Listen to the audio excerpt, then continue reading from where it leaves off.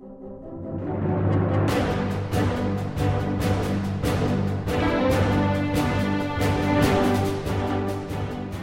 to the Verse by Verse podcast, a ministry of the Friendship Congregational Bible Church. I'm Richard Church, the teacher on Verse by Verse, and I'm glad you've joined with us today as we study together God's infallible Word, verse by verse.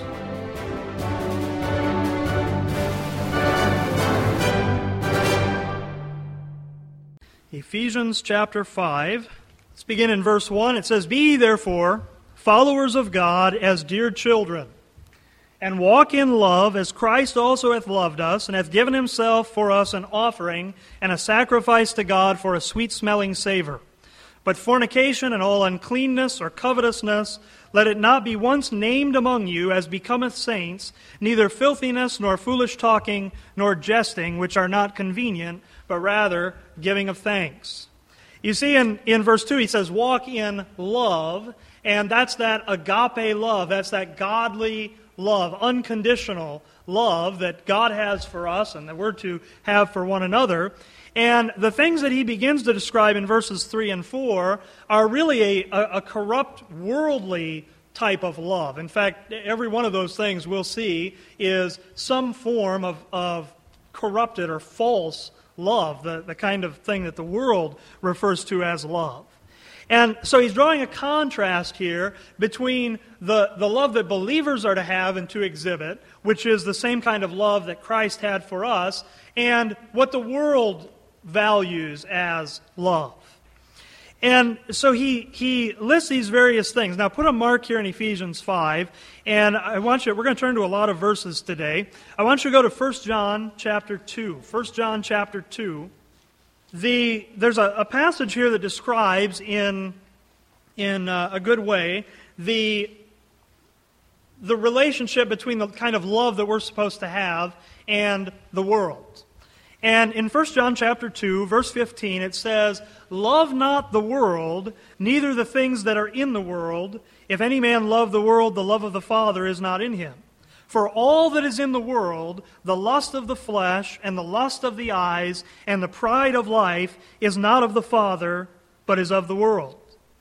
Now, it describes there the things that are in the world. And you see, it really gives three kinds of categories of the things that are in the world and the love of the world. It talks about the lust of the flesh, the lust of the eyes, and the pride of life. And, it's an interesting thing about those three things that are mentioned there. If you remember when Satan tempted Eve in the garden, you remember what things he used to tempt her? We don't need to turn back there, but after Satan had spoken with Eve, it says that when Eve saw that the tree was good for food, what's that? That's the lust of the flesh.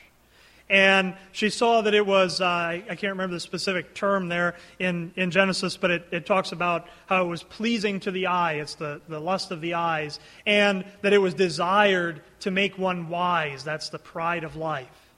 You remember when the devil tempted the Lord Jesus Christ. Immediately after his baptism, he went into the wilderness for 40 days and 40 nights, and he fasted. And you remember that Satan tempted the Lord Jesus Christ in those three exact same areas. What did he first say?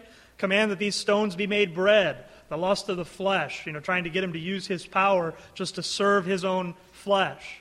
He took him to, it said he showed him all of the kingdoms of the world. It said it took him to a high mountain and showed him all the kingdoms of the world. And he showed him those things. That's the lust of the eyes. And then he tried to tempt him to test God by throwing himself off the pinnacle of the temple to see if the angels really would take charge over him and defend him. That would be the pride of life. And those are the three areas where the world's going to tempt you.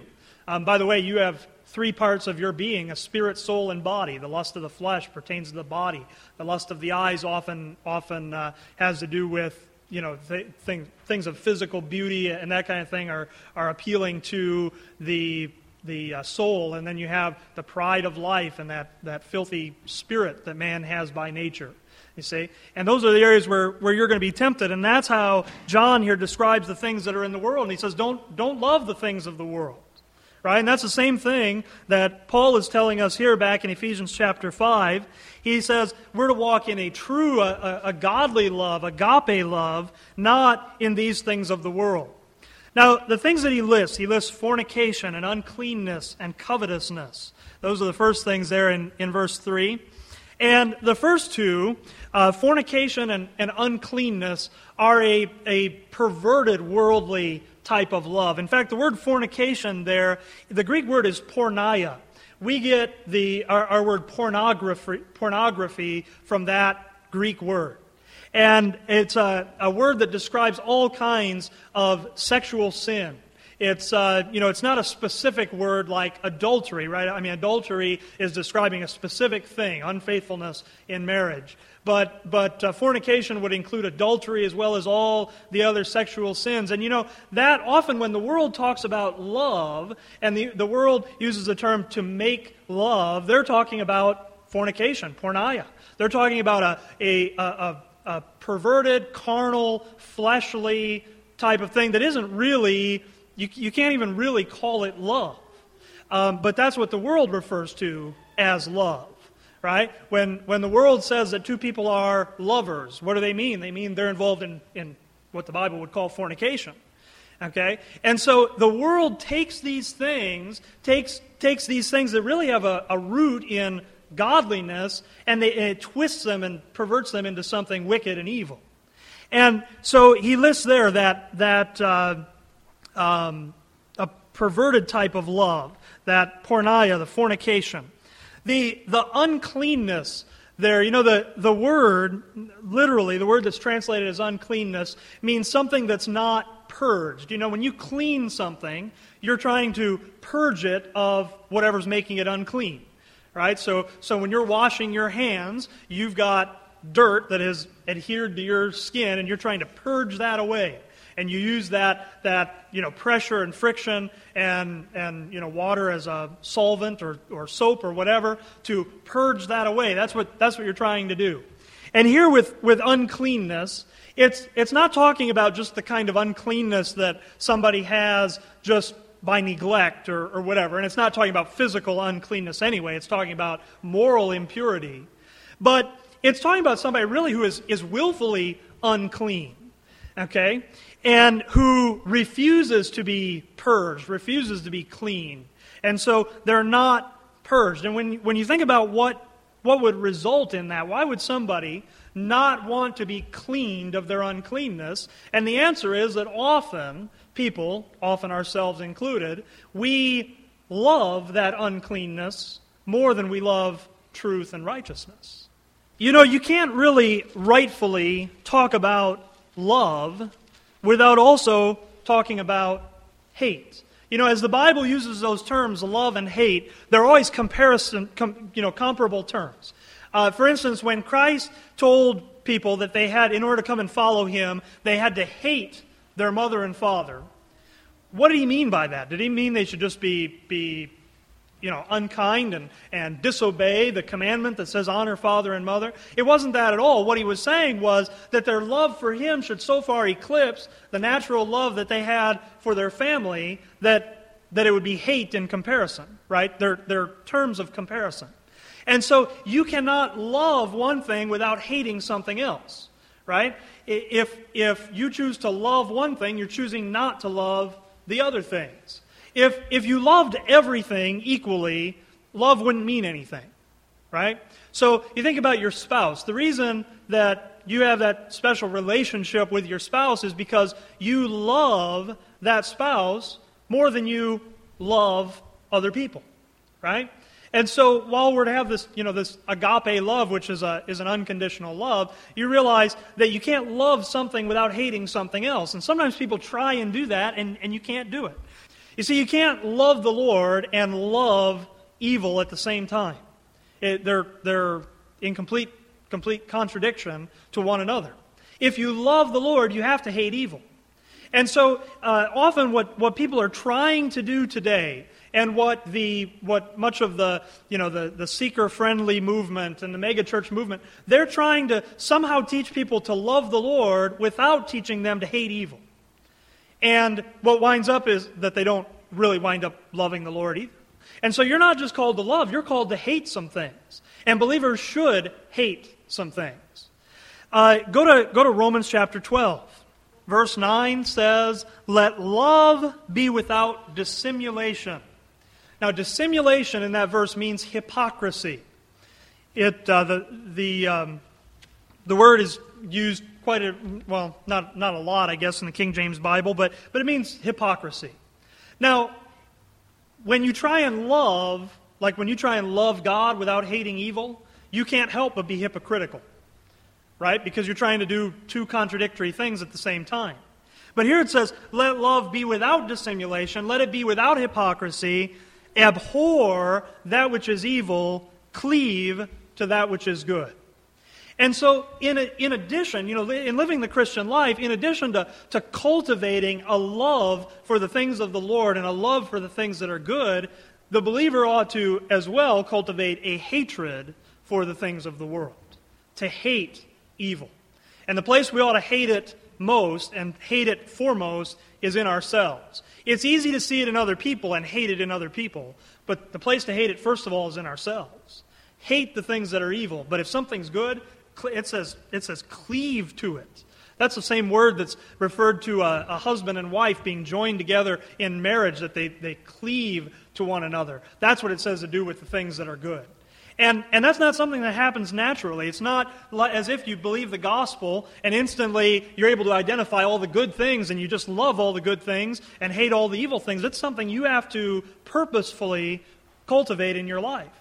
Now, you can't do that if you can't identify what is the good and what is the evil, right? And your standard for that is not what your conscience says. Your standard for that is not what tradition says. It's not how you were brought up. Your standard for that is the Word of God. The Word of God is going to define for you what is good and evil, and if the Word of God says something is good, cleave to it.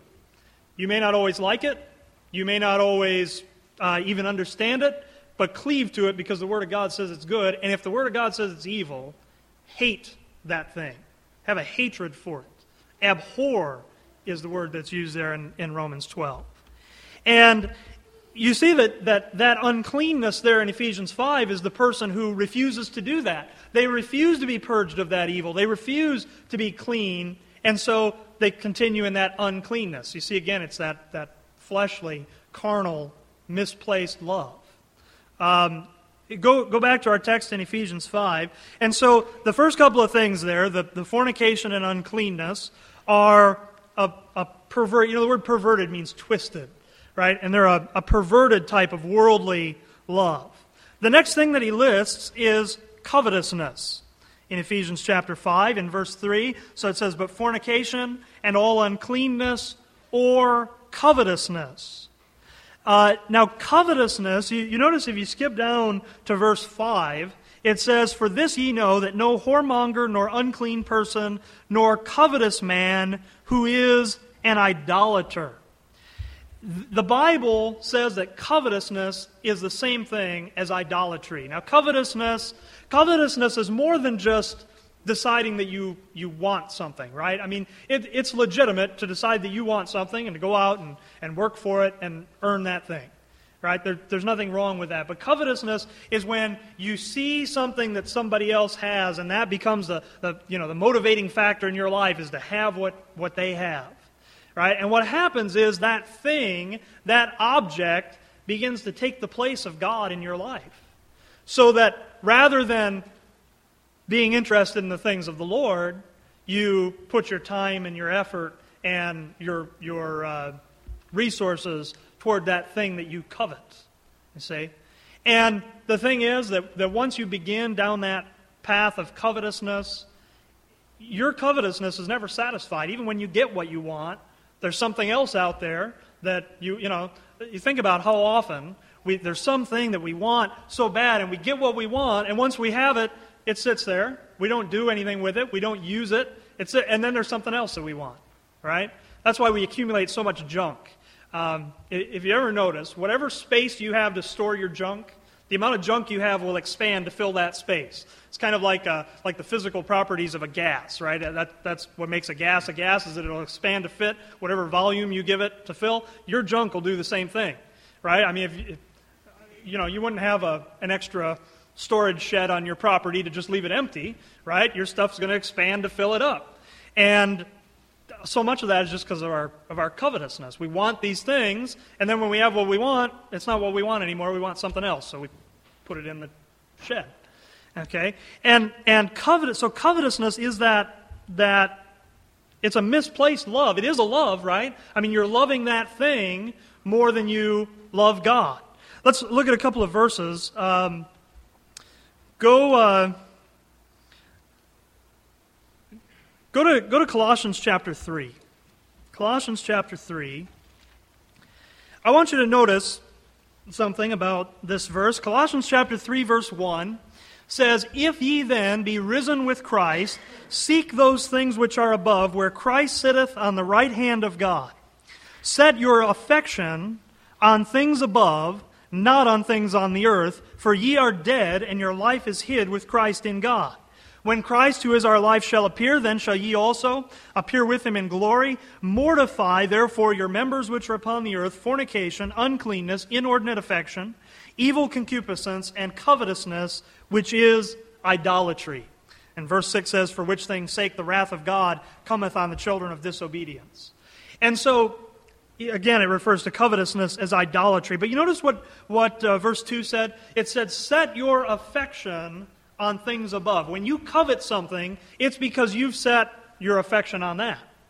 But here it says, "Set your affection on things above." It reminds you of your position that you have, where you have a position in which you've been risen with Christ. And it says, "Seek those things which are above and set your affection on things above." Now, often when people quote verse 2, they misquote it. And they misquote it by adding a single letter to a single word in the verse, and they say, "Set your affections," plural, "on things above." Now notice in your King James Bible, it doesn't say affections, plural. It says affection, singular. Get a couple of verses here for comparison. Go to Romans chapter 1 and Galatians chapter 5. All right? So Romans chapter 1 and Galatians chapter 5, you're probably running out of fingers to hold all of these verses, but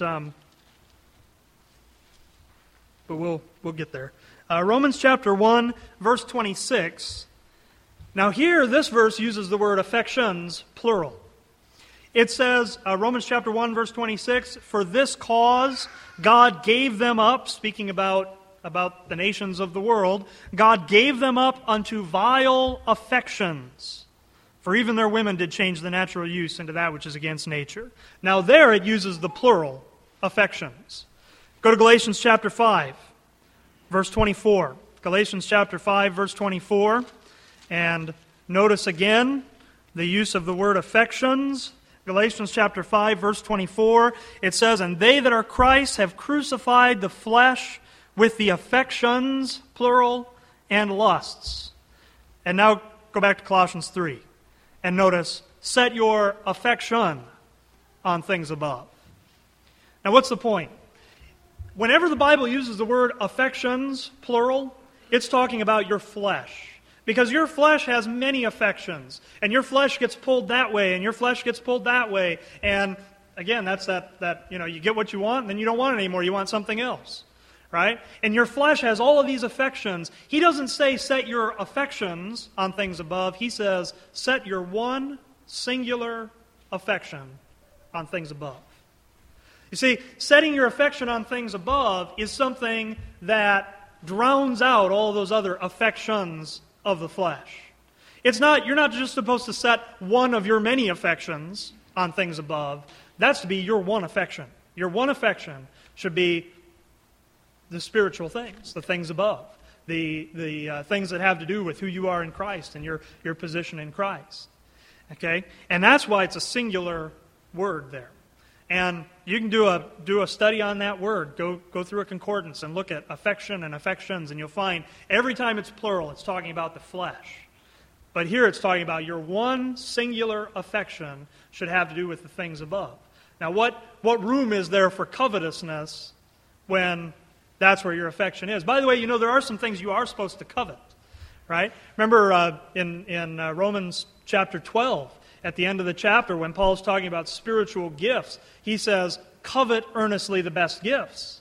Right? Now, why is that kind of covetousness? Why are you commanded to do that? Because those are the spiritual things.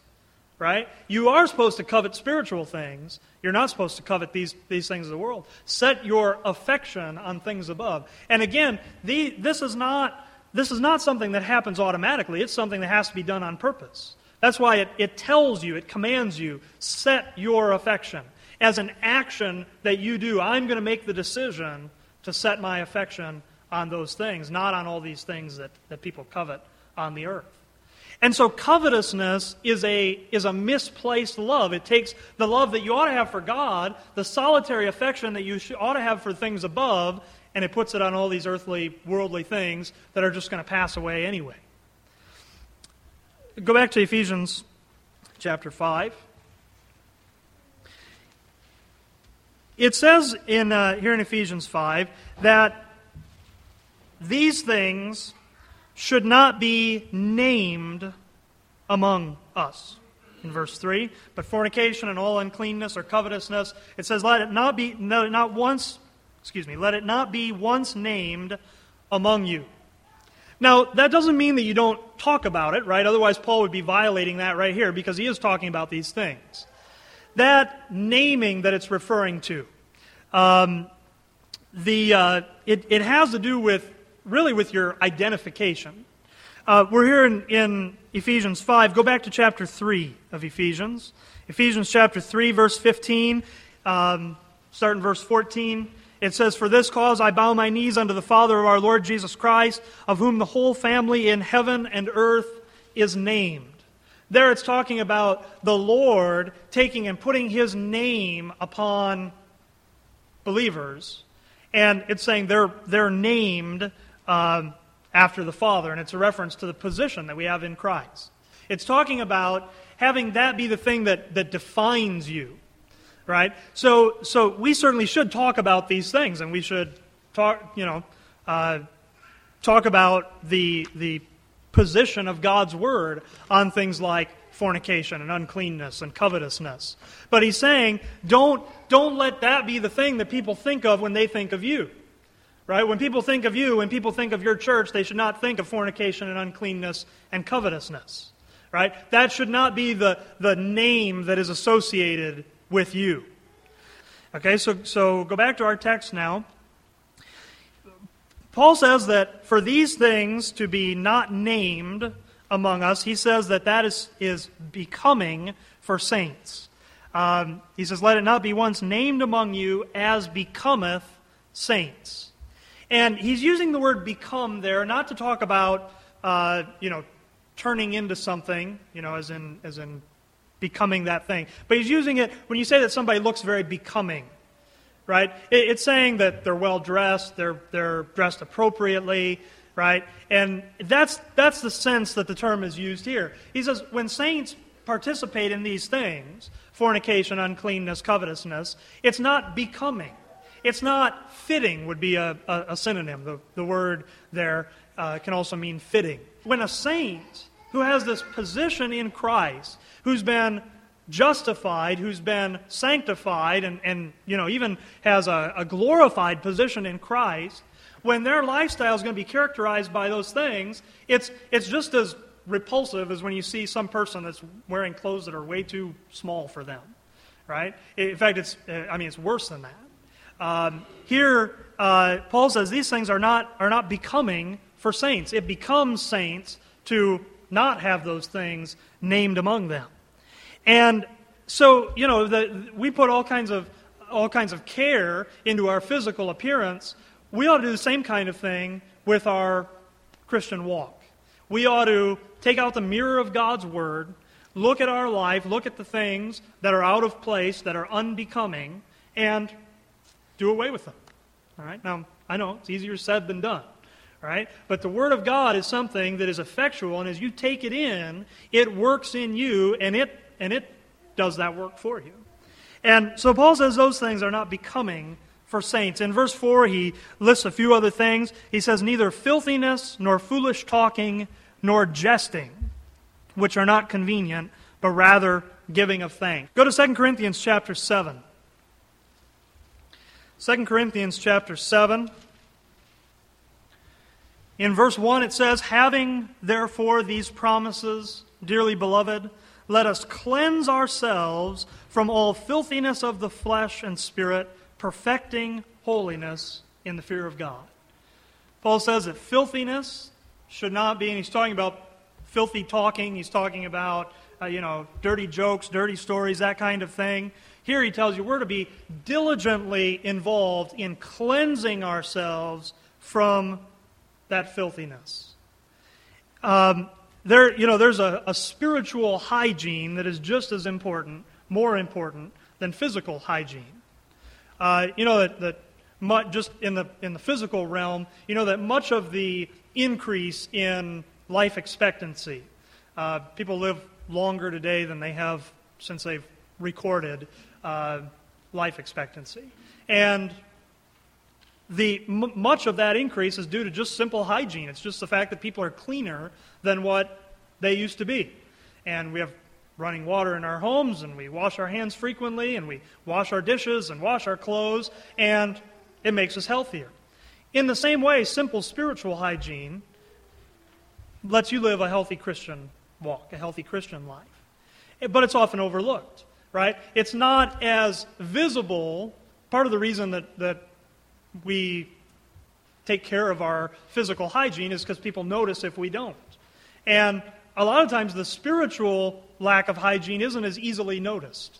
But you see that there's a diligence that needs to be performed there in cleansing ourselves of filthiness of the flesh and of the spirit. Paul talked about foolish talking, and go to 1 Corinthians chapter 1. 1 Corinthians chapter 1. Understand that foolish talking is more than just joking around. In fact, when the Bible talks about foolishness, often what God considers foolishness is not necessarily what the world considers foolishness. 1 Corinthians chapter 1, verse 18 says, "For the preaching of the cross is to them that perish foolishness, but unto us which are saved it is the power of God. For it is written, I will destroy the wisdom of the wise, and will bring to nothing the understanding of the prudent. Where is the wise? Where is the scribe? Where is the disputer of this world? Hath not God made foolish the wisdom of this world? For after that, in the wisdom of God, the world by wisdom knew not God. It pleased God by the foolishness of preaching to save them that believe." You see, with God, often the things that are considered wisdom and foolishness are turned around. And so foolish talking is not just, again, it's not just joking around, but it's often the wisdom of the world. And lastly there, Paul talked about jesting. Now, he says in contrast to that, if you look back at the text, in contrast to those things, he says those things are not convenient, and that really means, that word convenient means the same thing as the word becometh up in the previous verse. It means they're not fitting. What he says that ought to characterize the speech of the believer rather than filthiness and foolish talking and jesting is giving of thanks. And that's what the Scripture is talking about when it talks about a word fitly spoken. In the book of Proverbs, it says that a word fitly spoken is like apples of gold in pictures of silver. Now, silver is a valuable thing, but gold is much more valuable. And it's saying that word fitly spoken on top of everything else that's good, somebody who has that ability to speak the right word at the right time. So often when we're in a group of people and in conversation, we kind of just get led along by the conversation, right? But really what the believer ought to be doing is looking for the opportunity to speak a fit word. Speak the word that's going to get that conversation in the track where it ought to go. And often that can just be a word of thanks.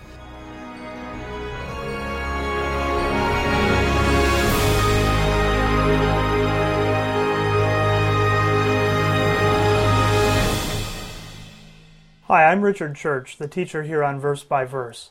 I'm glad you've listened to our podcast today, and I would like to let you know that if you have any questions about anything you've heard here, you can contact me by email at richard@richardchurch.com or by telephone 608-339-9522.